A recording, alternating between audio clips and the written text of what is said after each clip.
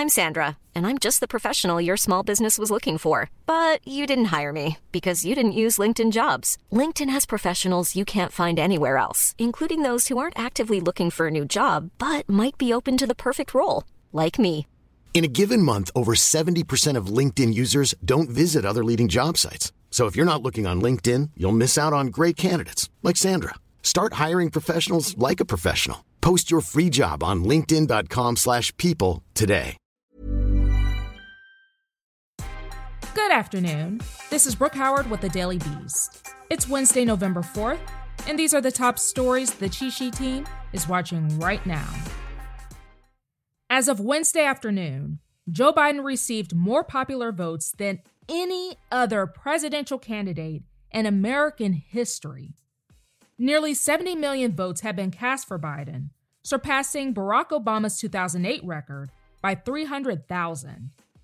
Millions of votes are still being counted nationwide, with California, a Democratic stronghold, only reporting 64% of its ballots, indicating that Biden's popular vote lead will only grow as time goes on. So this means that people either really like Biden and his camp, or they really do not like that current guy in office. Or maybe a combination of the two. Two of President Trump's tweets got flagged on Wednesday morning, after Election Day. Apparently, in one of the tweets, the leader of the free world alleged there would be a, quote, surprise ballot dump in key swing states where he had previously been leading. But Twitter made sure to stamp each tweet with a disclaimer reading, quote, some or all of the content shared in this tweet is disputed and might be misleading about an election or other civic process. In another tweet, Trump claimed Twitter limited sharing, replying, and liking capabilities for his previous post. Really, this is all very trivial and a waste of time for a president who should have a long list of other things to do. Now, this is making your local elections a priority. Georgia District Attorney Jackie Johnson was unseated on Election Day and lost by a sizable margin to independent Keith Higgins. Johnson was the initial DA who oversaw the inquiry into Ahmaud Arbery's murder, and now she's under federal investigation for her handling of the case. Arbery was a 25-year-old black man who authorities say was shot and killed while jogging outside of Atlanta in February by a pair of white men, Gregory McMichael and his son Travis McMichael. Johnson recused herself from the case because Gregory McMichael was, at some point, an investigator within her office. The case was then handed off to a second prosecutor who declined to bring any charges to the father and son. Glenn County commissioners have claimed that Johnson's office told them not to make any arrests. Charges were not brought against the McMichaels for 2 months after the Georgia Bureau of Investigation took over the case when a damning video of the shooting was brought to light. At that point, national outrage also grew over the incident. Finally, some progress. 6 Native Americans won seats in the House of Representatives, making history for the 117th Congress. 13 Native American candidates fought for 11 seats in this year's election. The first Native women ever elected to Congress, Representatives Deb Haaland of New Mexico and Sharice Davids of Kansas, won their re-election bids, along with Representatives Tom Cole and Markwayne Mullin, both in Oklahoma. Newcomers Yvette Harrell of New Mexico and Keali Kai Kahele, a native Hawaiian, will join them. Haaland said, quote, we need to be where folks are making decisions. We need to be a voice at the table, regardless of what table it is, but making decisions for our people, for our constituents, for our country. It's absolutely important. We could not agree more.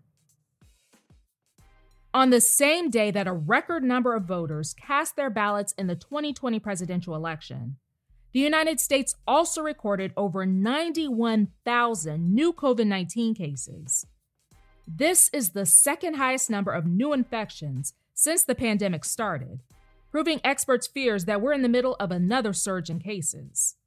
The days leading up to the election recorded the country's 5 highest days of new cases since October 29th.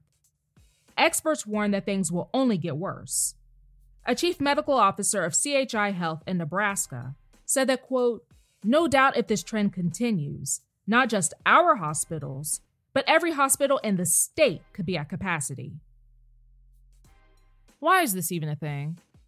Republicans hunting for votes in Arizona have become obsessed with ballots that were supposedly marked with felt-tipped pens, alleging that poll workers tricked Trump supporters into invalidating their ballots by giving them Sharpies.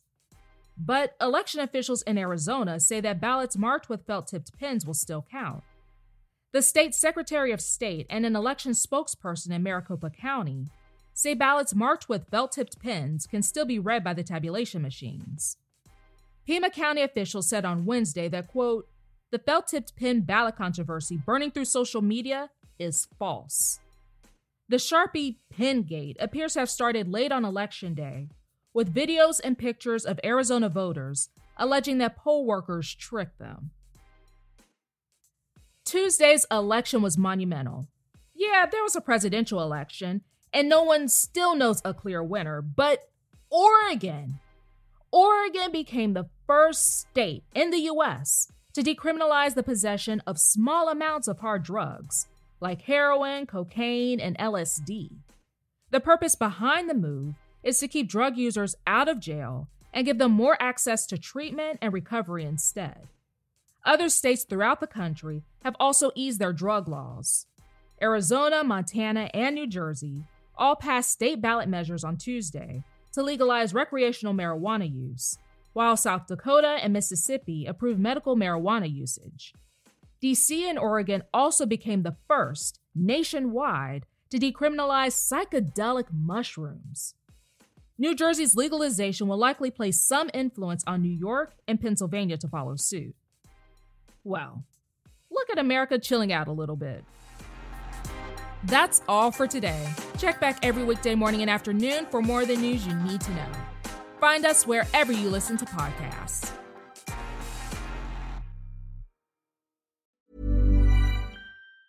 Hey, it's Danny Pellegrino from Everything Iconic.